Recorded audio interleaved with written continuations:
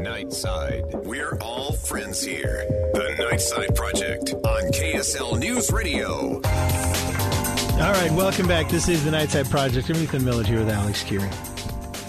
Hey, everybody. One of the headlines that I had. You still got more headlines? I just wanted to hit one. Oh, okay. Yeah. Do you remember the Arizona woman who destroyed the Target mask display? She went in, she saw that standalone display with she masks. started throwing them all around, and then she said, "I'm going to buy." And then she went the other direction. Was like, you know what? Money doesn't even mean anything to me. I'm going to buy all these masks. I'm going to buy all the masks. Saying. And they're like, "Can you guys?" They're like, I make $17 an hour as the manager of this store. Will you please just walk out of here? Just please, lady. She says this. She says that after her meltdown in the store, she was taken for a psychiatric evaluation after her husband called the police from their home. Oh. She said she was in a mental health facility for over a week. She says this, quote, "I think mental illness has been really something that has not been addressed as a result of this pandemic because what happened to me was scary and it changed my life forever. I felt I had absolutely no control over my actions." Hold on a minute. Okay, so do you think that she's doing like this? This sounds like she's setting it up for some sort of is she going to be in court at some point? I don't know if anyone's pressing Your Honor, my client has had a couple of mental episodes during all this pandemic. We can only blame this Chinese virus, Your Honor. Am I wrong? That's where she's going with this. Try to not take any responsibility yourself. You know what it is? Look, here's the thing. Mental illness is no joke. It's no fun, and if you're dealing with it, you got to get help. And if you're a family member of somebody who's dealing with it, you got to. But here's the thing: you can't treat people like garbage and then go, "Oh yeah, it was a mental breakdown." She was a terrible person to those people at the Target, and so she has to accept responsibility for it. And maybe it's that she was not keeping her mental health in check enough. But I think what it really is that she's a dirtbag, and then now she's backing up and saying, "No, I've got some mental health issues." Look, that's probably. I was so afraid I didn't have any control. I had no control. I had no control over this. But see, there's a difference between not having control and losing control, right? Yes, that's exactly right. People can drive themselves to the point where they lose control, and they'll take a swing at someone, or they'll do something else that is really out of character for them, and they've driven themselves to that point. It smells a little bit like that same lady who, like the lady who did she's kind of the. She's been a poster child for a lot of the Karens during all this. Is the one who's now asking for half of the money that she's taking credit for, that she raised for that guy who got all those tips. So they started a GoFundMe.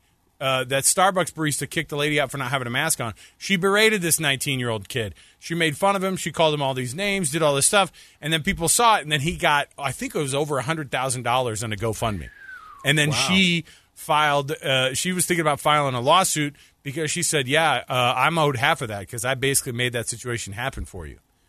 That's hilarious. Yes. This is the same. This feels like a little bit in that same vein. I think we should. I'm fine with giving her the best. I see what you're saying, Alex. And I did kind of roll my eyes a little bit. I thought, really, is that where you're going with this?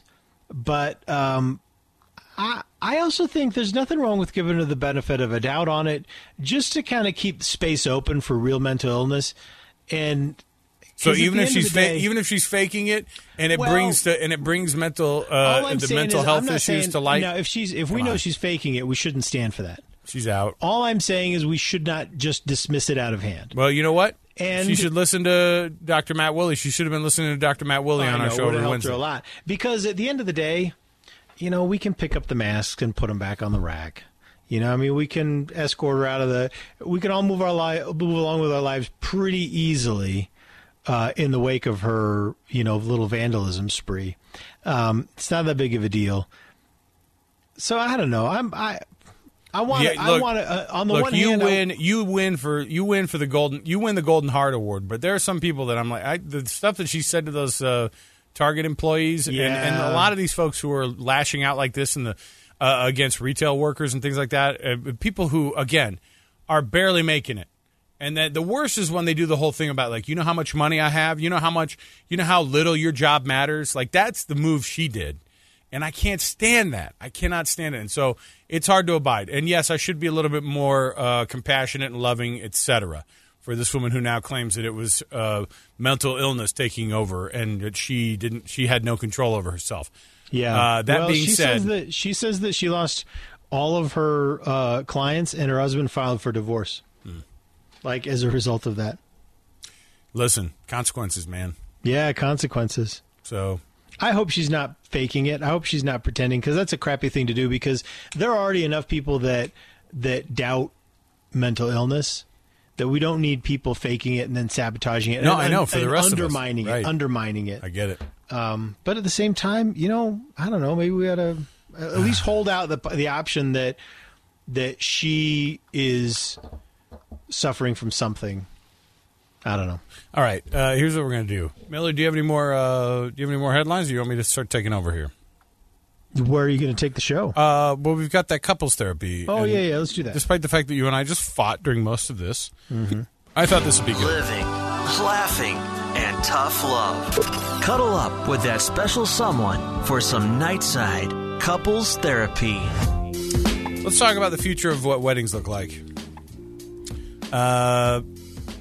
Here's the deal. Whoa. Did someone just bring you some ramen?